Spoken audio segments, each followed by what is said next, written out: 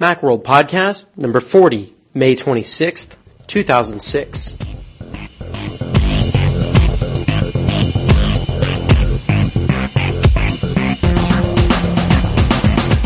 Hey everyone, and welcome back to the Macworld Podcast. Once again, I'm your host, Sarus Faravar.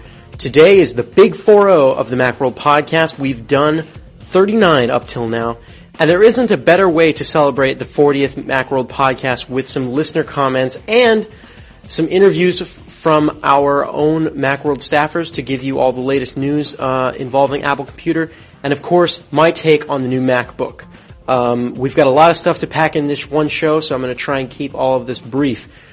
First, we're going to be having a new format just for this show. We're going to have, after my intro, we're going to hear from senior editor Dan Frakes talking about the new deal between Nike and Apple Computer that involves a new gadget that allows you to connect your running shoes to your iPod Nano. Then we're going to slip into some comments, and you'll hear from some various folks from around the world.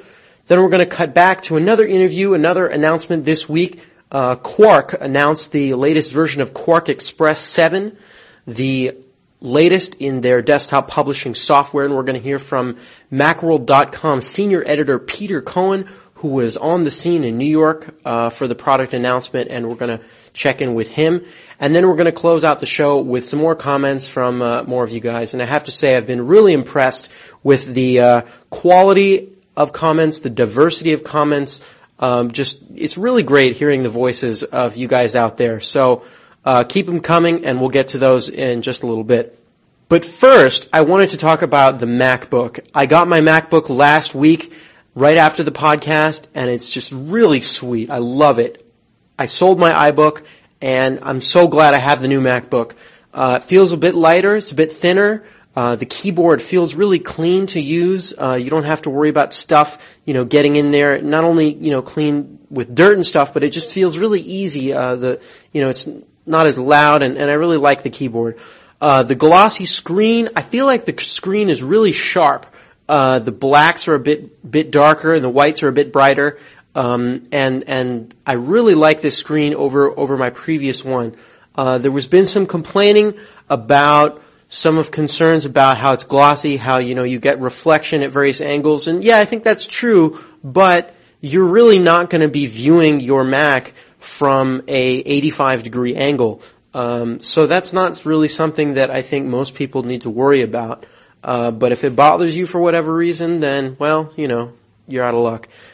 But I really like it, and I think it's great. I've also been pleasantly surprised at how many universal binary applications there are out there. BBEdit is universal binary. My favorite instant messenger client called Fire is universal binary. Thunderbird is universal binary. Firefox, as well as, of course, all of the Apple apps. iCal, iTunes, iSync,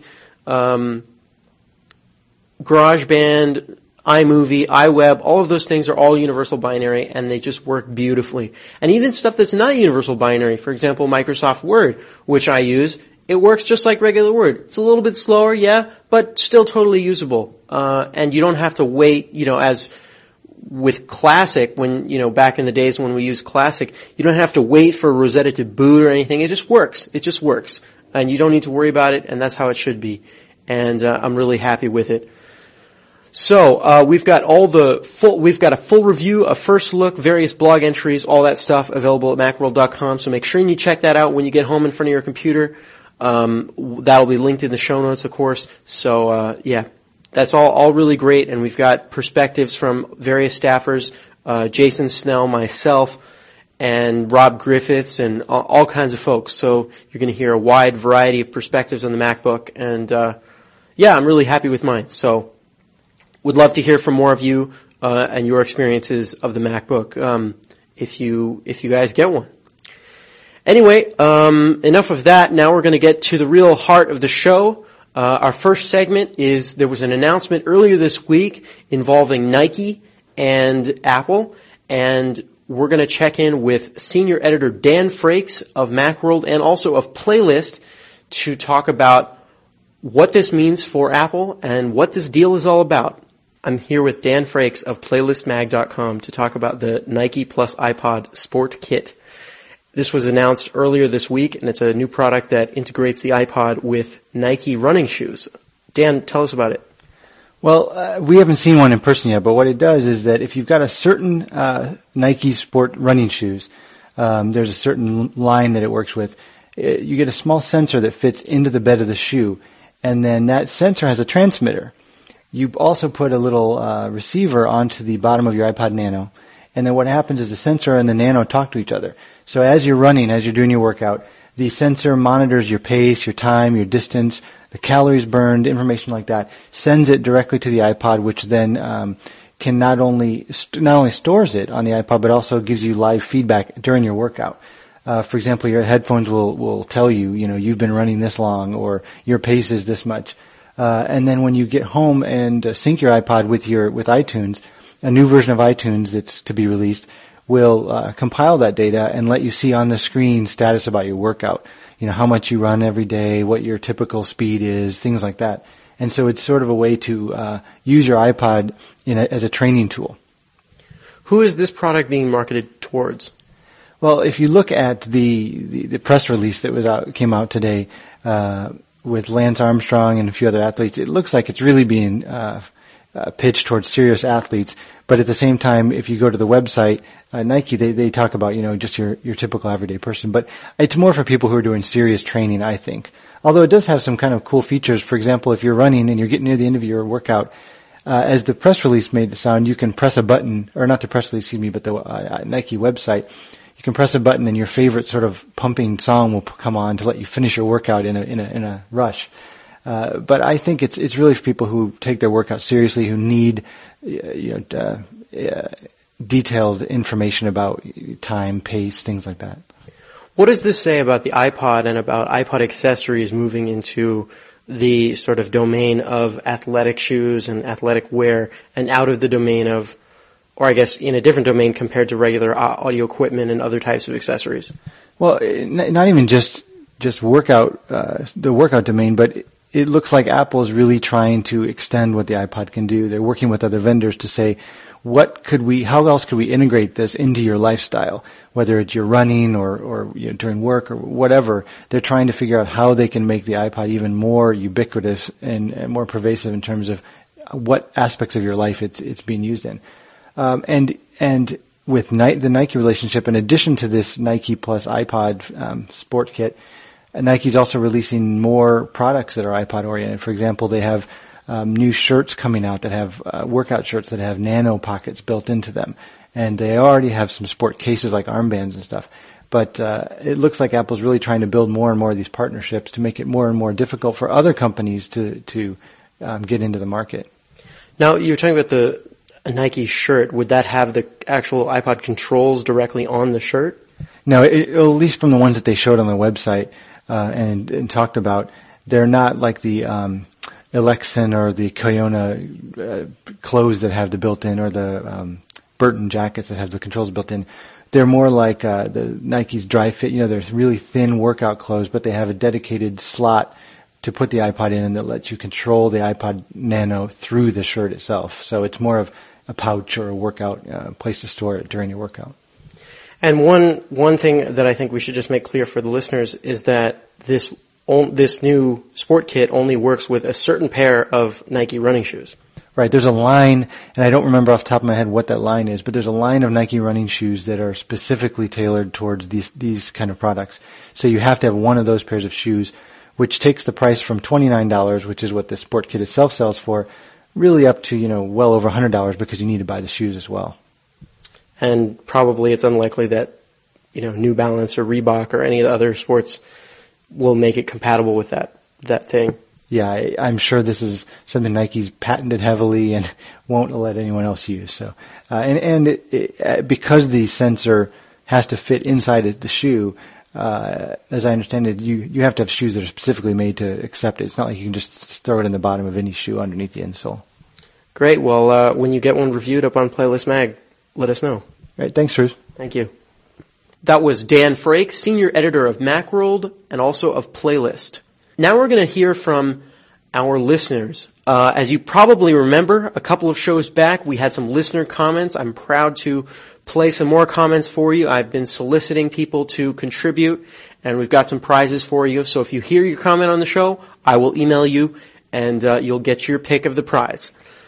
So without further ado, here is the first round of comments. Hey Cyrus, my name is Corey Hearn. I'm 12 years old and live in Anchorage, Alaska. I just wanted to quickly compliment you on your show. I think it's great. And probably my favorite Macworld podcast was when you had your Eddie Award winners come up. And probably my next favorite was talking about boot camp. I really enjoy that. And so I just wanted to ask Chris Breen a quick little question. And that was regarding the stopwatch on my iPod Nano. And can I copy those little stopwatch files over to my Macintosh so that I can look at them later, and if something happens to my iPod, I can sort of have a backup. So thanks for everything. Love the show. Bye-bye. Hi, Corey. It's Chris Breen. Thanks very much for the question. I'm afraid that the answer is no. If you were to take a utility such as Tinkertool and make invisible files visible and plugged in your iPod, you'd see that at the root level of your iPod there's a folder called iPod Control. Open that up and inside you'll find a device folder. Open that up and inside you'll find a file called Timer. My very best guess is that this timer file contains the saved stopwatch timing. Unfortunately, you can't do anything with this file. If you drag it over to a text editor, it will open up, but inside is just code. There's just nonsense, nothing you can do with it. The hope here is that some enterprising shareware author will find a way to convert that code into something that's readable and then be able to copy it to a text file or put it in a spreadsheet, for example. But for the time being, no, there's not really anything you can do. We're just going to cross our fingers and hope that somebody will figure this out. Thanks again for the question. Hey Cyrus, Franz from Ontario, Canada here. I just wanted to say how much I like your Macworld podcast. I always look forward to the discussion of tips and tricks for OS X and the small apps that make a big difference. I have a question for any one of the Macworld editors who would be able to answer it. What are some good free file transfer applications for OS X? I've used Fetch from Fetch Softworks, but it only comes with a 15-day free trial. If anyone could answer this, then it would be greatly appreciated. Bye now. Hey Franz, this is Dan Frakes. Thanks for your question. By file transfer applications, I'm assuming you mean FTP clients. If so, I'm actually a big fan of Transmit, which isn't free, but I think that if you do a lot of FTP work, Transmit is well worth it.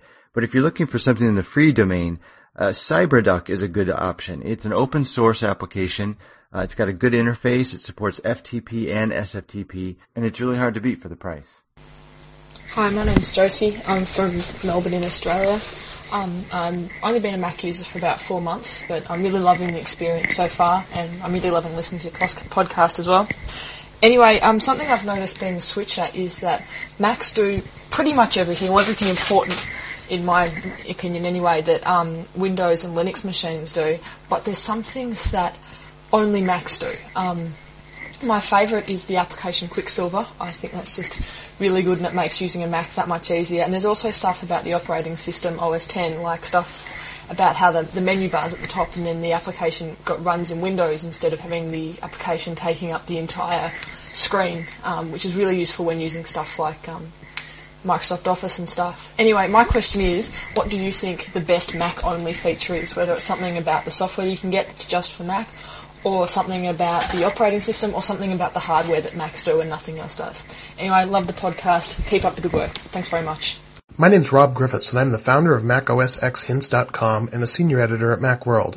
You ask an interesting question, and one that, quite honestly, can't be answered in a 2-minute reply, and I could probably think of 100 things I'd like to talk about. But one in particular that really stands out to me, although subtle, is the difference in the way menus behave between Windows and Linux and Macintosh. On the Mac, it's hard to describe, but the menus just feel smoother and more integrated, and I think it has to do with the fact that the menus don't pop into existence. They sort of subtly fade in and fade out, but it happens quickly enough that you're not delayed while the activity happens. If I contrast that to the way Windows used to work and currently works, in older versions of Windows, I had a lot of trouble with the submenus. That is, if you had a menu that had another menu slide out of the right, when I tried to mouse over to the right, I would always lose the submenu. In recent versions of Windows, they fixed that, but the way they fixed it is almost as annoying. Now, when you reach a menu that has a submenu, you have to hover over it for about a second, and then the submenu will appear, and it will stay on screen until you mouse into the submenu and choose your option. So while it's impossible to lose it, my workflow feels much less natural because I have to slide down to a menu, wait for the submenu to appear, then pick the submenu. On the Mac, the submenus appear nearly instantly, and because of the algorithm that Apple's engineers have used, as you move the mouse over towards the submenu, you're given sort of a buffer zone where the submenu won't vanish. So you can be a little sloppy as you move the mouse over and the submenu will still be there. And just in general, as you move across each of the menus, if you compare the way they appear and disappear and change from one to the next on the Mac versus Windows and Linux, it just feels much more natural on the Mac. That's one of the things I really like about it when I come back to OS X after using either of the other operating systems. Thanks again for the question.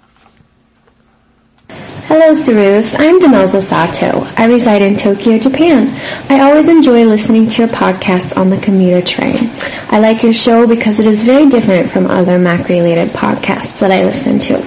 My only request is that you do shows more frequently. Okay, that was my comment, and here's my question. We all know that Macs are ideal for people to create art, record music, edit video, and pursue other artistic endeavors, but what about the others who just want to surf the web, email, listen to music, watch movies, and not that much more? For those people, how would you justify forking over extra cost of purchasing a Mac versus a non-Mac?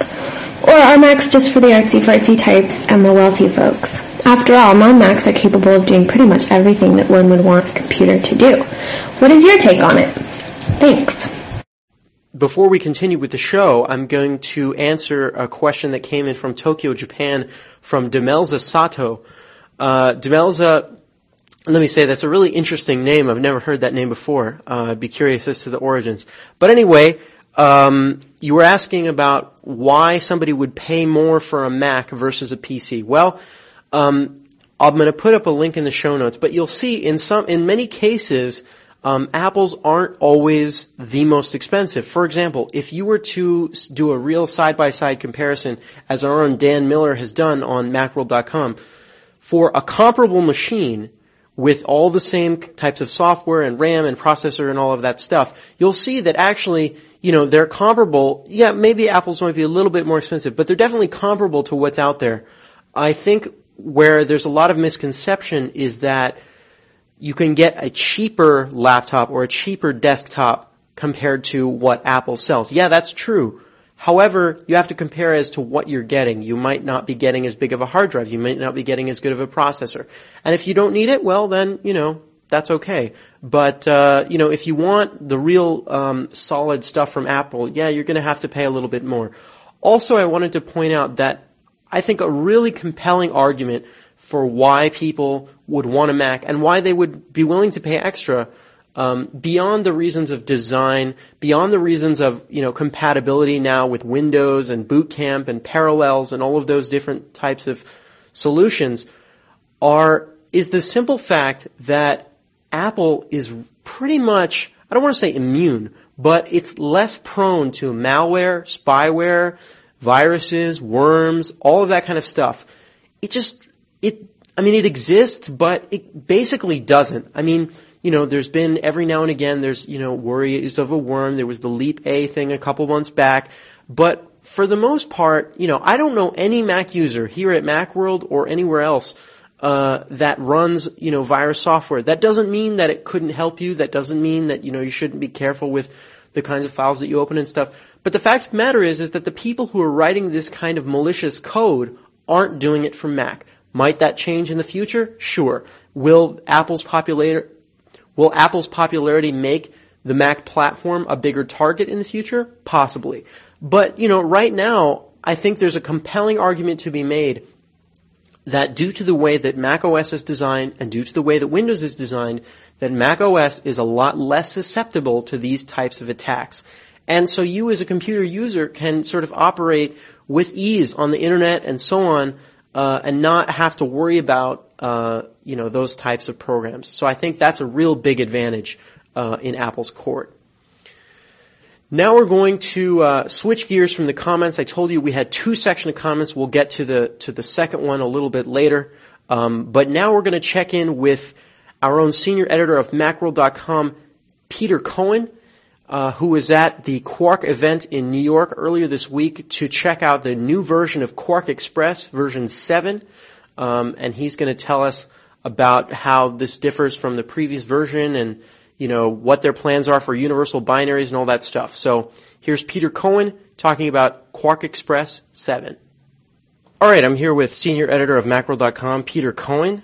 Peter was down in New York for the launch of Quark Express version 7 that happened earlier this week. And Peter, you were down there chatting with these folks about Quark. Did they offer any explanation as to why this delay took so long for this new version?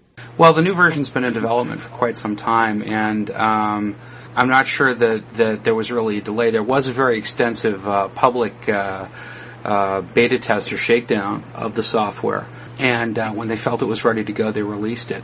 So it's now available. One of the interesting things about the release is that they were really extending the retail reach a lot more. In the past, Quark has kind of wanted to keep all the cards to itself and make people upgrade through them. But they've opened it up. You're going to be able to find this on the store of Apple retail stores, for example. On the shelves of Apple retail stores. Major mail order places like CDW and PC and Mac Mall. So they're really trying to get it out there. They've also lowered the price. What sort of direct things has Quark done to come head-to-head with Adobe InDesign, which has, been sort of an up-and-comer for the last couple of years and has really made some inroads into what traditionally has been Quark's territory? Yeah, that's absolutely right. Of any software that we're seeing on the market today for the desktop publishing or graphic design space, I think Quark and InDesign seem to have some of the most heated debates among professionals who actually use the software outside of maybe Final Cut Pro and Avid. The interesting thing is that Quark has really tried to integrate as much as possible with Photoshop, which a lot of page layout pros use as much, if not more, than they use Quark. So Quark Quark Express 7 provides a lot more functionality to people who need to do, let's say basic editing tasks like adjusting layers or adjusting hue, saturation, even applying basic filters. You can all do that stuff inside of Quark Express now instead of having to go back to Photoshop, tweak it, and then bring it in again. So they've done a much better job of integrating that.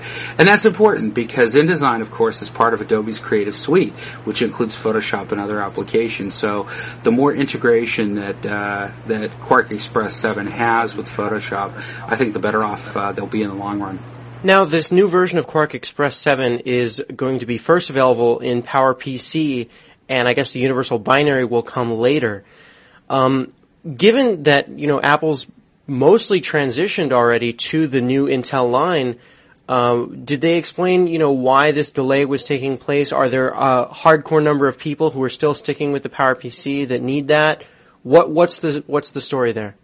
Well, yeah, absolutely. I think that if you go to any professional marketplace where Macintoshes are being used, you're going to find that a lot of users haven't migrated to the the Intel-based Macs yet. Obviously a lot have, but many haven't as well. So, people in the publishing industry tend to be a little conservative. They tend not to want to jump right away until there's a lot of software available. And of course, Adobe's dragging its feet with, Creative Suite for Intel-based Macs and the other key applications that really need to come over to Intel-based Macs as well. Quark committed to doing an Intel version of Express almost immediately, but of course they were already very far along in their development schedule for Quark Express 7 at that point as well, so they got it into their roadmap as soon as they could, but it took a little bit longer for them to actually get the finished product out. It's actually in beta testing right now. It's in public beta testing. People can download the Intel binary from Quark's website, and anybody who buys 7 now can use it on an Intel-based Mac. It'll run in Rosetta, and they'll get a free update to Quark 7 for universal binaries when it comes out later this summer. Did you get a chance to use the new version while you were down there in New York? Yeah, a little bit. They had a lot of Intel-based Macs set up in a hands-on area with Quark 7 installed, and Quark personnel were actually offering hands-on demonstrations of the new features, so I did get to mess around with it a little bit. It's quite fast on Intel-based Macs. The version that they were showing at that event in New York City is actually a beta version of the Intel-based Quark Express 7, so it's optimized for those machines and runs very nicely. Great. Well, Peter Cohen, we appreciate your taking the time to be on the podcast. Oh, no problem. Thank you very much for having me, Cyrus. That was Peter Cohen, senior editor of Macworld.com. Now we're going to jump into our second and final portion of the comments. And if you like the ones from before, I think you'll like this round as well. Hey, Cyrus. This is Roland from New Jersey. I just wanted to tell you about my happy experience switching to a Mac. In the 80s, I was very lucky that my parents bought me an Apple IIe to help me learn how to do programming. But, when I got to college, everything was Windows-based, and it just set me down this path of my professional career where using one dull gray Windows PC after another and suffering every kind of hardware conflict and blue screen of death imaginable. And, my wife has always been a devoted Mac fan, and she always took great pride at laughing at me whenever I was having problems with my Windows machine. And finally, last November, it's like I just had enough. It's like my machine died out on me one last time, and I seriously started thinking about switching to a Mac. I bought a G4 iBook, and I have been so happy. This thing changed my life. It just works. It makes my life easier. It even makes things fun. I got an iPod so I can listen to all sorts of Mac and tech podcasts during my commute. I enjoy editing video movies together of my kids. We got an iMac for my kids. I bought a used iBook for my mom so we could get rid of her Windows 98 Pentium 2. Now I can spend time talking to her instead of troubleshooting her stupid PC every time I go to visit. I'm just happier now, and I really should have listened to my wife a lot sooner. Anyway, thanks for listening. Thanks for the podcast. Keep up the good work. Take care. Hi, Cyrus. This is Marian from Slovakia. I've been a switcher for almost a year now, and I'm quite happy with the Mac. I bought a Mac Mini, and I'm also a teacher of English. And since buying my Mac Mini, I've also bought a 30 gigabyte iPod with video, which I use quite a lot at school. So I'd be quite happy to get the FM transmitter with a dock, if you still have some. My question is why there still isn't a microphone for this 5th generation iPod, so that I could record stuff on it. Thank you very much, and keep up the good work. Hi, Marion. It's Chris Breen. I understand your desire to have a microphone for your 5G iPod. For those of you who don't know, this iPod is the first to support CD quality recording, specifically 16-bit 44.1 kilohertz files. Previous full-size dock connector iPods can record audio as well with a compatible microphone, but at a much lower voice quality resolution. Having a mic for the new iPods would mean a lot of us could throw out our mini disc recorders and record from our iPods. The holdup in this case is Apple. Some iPod peripherals require special chips that allow the devices to work with the iPod. Apple's iPod camera connector, for example, includes a chip that lets the device download pictures from a digital camera and display them on the iPod. So far, Apple hasn't released the chip necessary for 5G iPod microphones to work. And when it does, my guess is that you'll see more than one of these devices available for your iPod. In the meantime, I'm afraid you're just going to have to wait until Apple works it out. Hey Cyrus, this is Nathan from Australia. Just like to say, I think the Macworld podcast is great. Keep up the good work. One thing I would like to see more on the podcast is tips about switching to Mac, because the majority of computers in our house are PCs, and I need a little bit of help switching over. And one more thing, my question. In one of your podcasts, you mentioned about installing all 1,000 dashboard widgets into Dashboard. And I was wondering if this is possible. I know you're only joking when you said it, but I'm sort of curious to know if it really is possible. I thought it'd be pretty cool if it is. Thanks. Hi Nathan, this is Dan Frake, Senior Editor at Macworld. Thanks for your question and welcome to the Mac. You could launch 1,000 widgets in Dashboard. The problem is that your Mac wouldn't perform too well afterwards. For example, I was recently diagnosed with a problem with the PowerBook where I needed to tax the battery and the processor as much as possible. To do so, I launched about 300 instances of the clock dashboard widget. After doing so, my PowerBook slowed to an utter crawl, because after all, widgets are applications, they use memory, and they use processor cycles just like any other application. So you're basically running a few hundred applications at a time.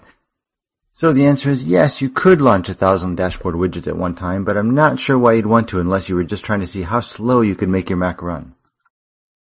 Hello, this is John. I really love listening to your podcast, and I had a question about the MacBook Pro. I noticed on Apple's website that with the 17-inch MacBook Pro, the drive on it is a super drive with double layer support and at 8 times speed. And I noticed also that the 17-inch is the same thickness as the 15-inch. So I wonder if this means that do you think that they're going to put 8 times dual layer drives in the 15-inch MacBook Pros? Thanks. Bye. This is Jason Snell, Editorial Director of Macworld. Good question. We actually have both models, the 15 and the 17, in the office, and I took a look at both of them. And one of the interesting differences is the 17-inch actually, the optical drive slot is in a slightly different position. It's actually a little higher up, almost right at the top at the keyboard level. And on the MacBook Pro 15-inch, it's a little bit lower. And so what this suggests to me is that they have been engineered differently. Which doesn't mean that there won't be a dual layer drive in the 15-inch. I think from my conversations with Apple when it came out, they indicated that they were hoping to do it once they got a drive that was small enough to fit. But it may be that the 15-inch MacBook has to be slightly altered to use the drive that's in the 17. I realize that they're the same thickness, but the configuration is definitely a little bit different, and I wonder if the reason the 17 is a little different is so that they could get a dual-layer drive to fit. So to answer your question, I think it'll happen. It may not be as easy as just dropping in the drive that's in the 17-inch MacBook Pro. It may be that they'll have to wait for a slightly bigger rev of the 15-inch before it gets in there, or until a really super slim dual-layer burner goes in there. So, I would say hang on tight. It'll happen eventually, but it might not be just as easy as flipping a switch and building it with the dual layer drives, because there does seem to be an architectural difference between the two models.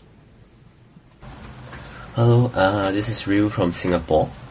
I'm actually from the Mac user group from the National University of Singapore, and right now we're actually thinking of starting our own podcast channels. So, just wondering if you have some tips for us. Yep, thanks a lot and keep up the good work. Thank you.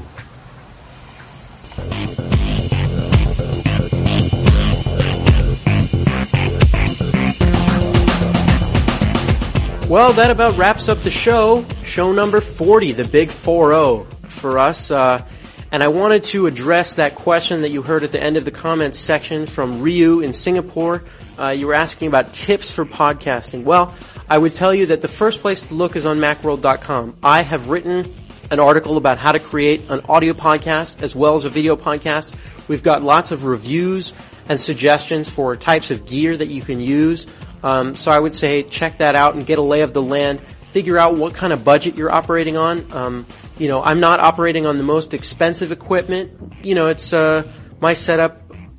Just the microphone, headphones, and recorder alone are probably, $700 American at least. So you're going to have to figure out how much money you're going to be willing to put into this. And as you sort of get into it more, maybe you might get a bigger budget, bigger listenership, et cetera, et cetera. Think about that, and then that can sort of determine what is available to you. But above all, I would say the biggest tip that I can give to any podcaster, be it, if you want to do a Mac podcast or podcast about something completely different, just like for blogging, just like for doing anything that's a hobby, do it for fun, and don't worry about making money. Don't worry about how many people are going to listen to it. Don't worry about, if, it sounds as professional as some of the other podcasts out there. Do it because you love it. And over time, you'll figure out what works, what doesn't work, how to get better, and so on. If you go back and you listen to some of the earlier podcasts from me, if you go back and you listen to some of the earlier podcasts from Macworld that I did, podcasts 1, 2, 3, and 4, I mean, they were okay, but, I don't think that they sound as polished as this one. We had different music, the links were different, over time, you just sort of learn how to get better. But do it on something that you love. You guys said you were from the Mac user group in Singapore, so do it on that for Singaporeans. That would be really great. I would totally listen to that, and I would love to hear what Mac users in various parts of the world are saying and doing and talking about. So when you get that up and running, please do send me a promo or a clip that I can play on the podcast here, and we'll of course throw up a link in our show notes, and we'd love to get a group of Mac podcasters worldwide together. That would be really fun. Anyway, so that about wraps it up for me. Of course, you can always leave audio comments. Please send me more audio comments. I haven't quite given away everything yet. I've got a couple more items, so make it good. This will probably be your last chance of this round of giveaways. So please send them in AIFF format, uncompressed audio or WAV. That's fine too. If you can't manage that, send MP3 or AAC. That's okay. But AIFF is always good. Just email them to me. My email address is cfaravar@macworld.com. If you don't want to send an audio comment, you can always send me a written comment to that same email address. Or, of course, you can leave comments in our show notes. There's a little button at the bottom that says leave a comment, and you can click there and talk in our discussion forums and all of that great stuff. And there's lots of people talking about various Mac things, and you can get involved with that. Of course, we've always got our new blog, Mac User, and our even newer blog, Macworld Gadget Box. And those are available at macuser.com and gadgets.macworld.com. It's a new blog, talking about all kinds of non-Mac gadgets, but just general technology stuff that I think a lot of you out there might be interested in. So go on and check that out. And we've got the review of Quark Express 7 up on macworld.com. We've got the announcement about the Nike and iPod deal up on macworld.com. All of that, all of the news is always available at maccentral.com, and we just try and keep it as fresh as we can for you out there. This podcast is coming to you a few days early, as you might have noticed. Our schedule normally would be putting this podcast next Wednesday, but I will be on vacation all of next week, enjoying our long Memorial Day holiday weekend here in the U.S., and so I hope that those of you in the U.S. who have a holiday this weekend, enjoy that, take the day off, go do something fun. I will be heading up the west coast of the United States up to Vancouver for a road trip, and I look forward to that. Before you hear from me, you may hear from our editorial director, Jason Snell, who may step in and do a podcast before I get back. So either way, hope to hear from you soon. cfaravar@macworld.com. Please do keep the comments coming, audio, written, whatever. Really helpful and really helps me connect with you guys out there. I would particularly love to hear from people who are using the new MacBook. Would love to hear about your experience compared to mine, what you think of the glossy screen and the keyboard and all that stuff. That would be really sweet. So yeah, that about wraps it up for me, and look forward to hearing from all of you again soon. Signing off from San Francisco, this is Cyrus Faravar for the Macworld Podcast.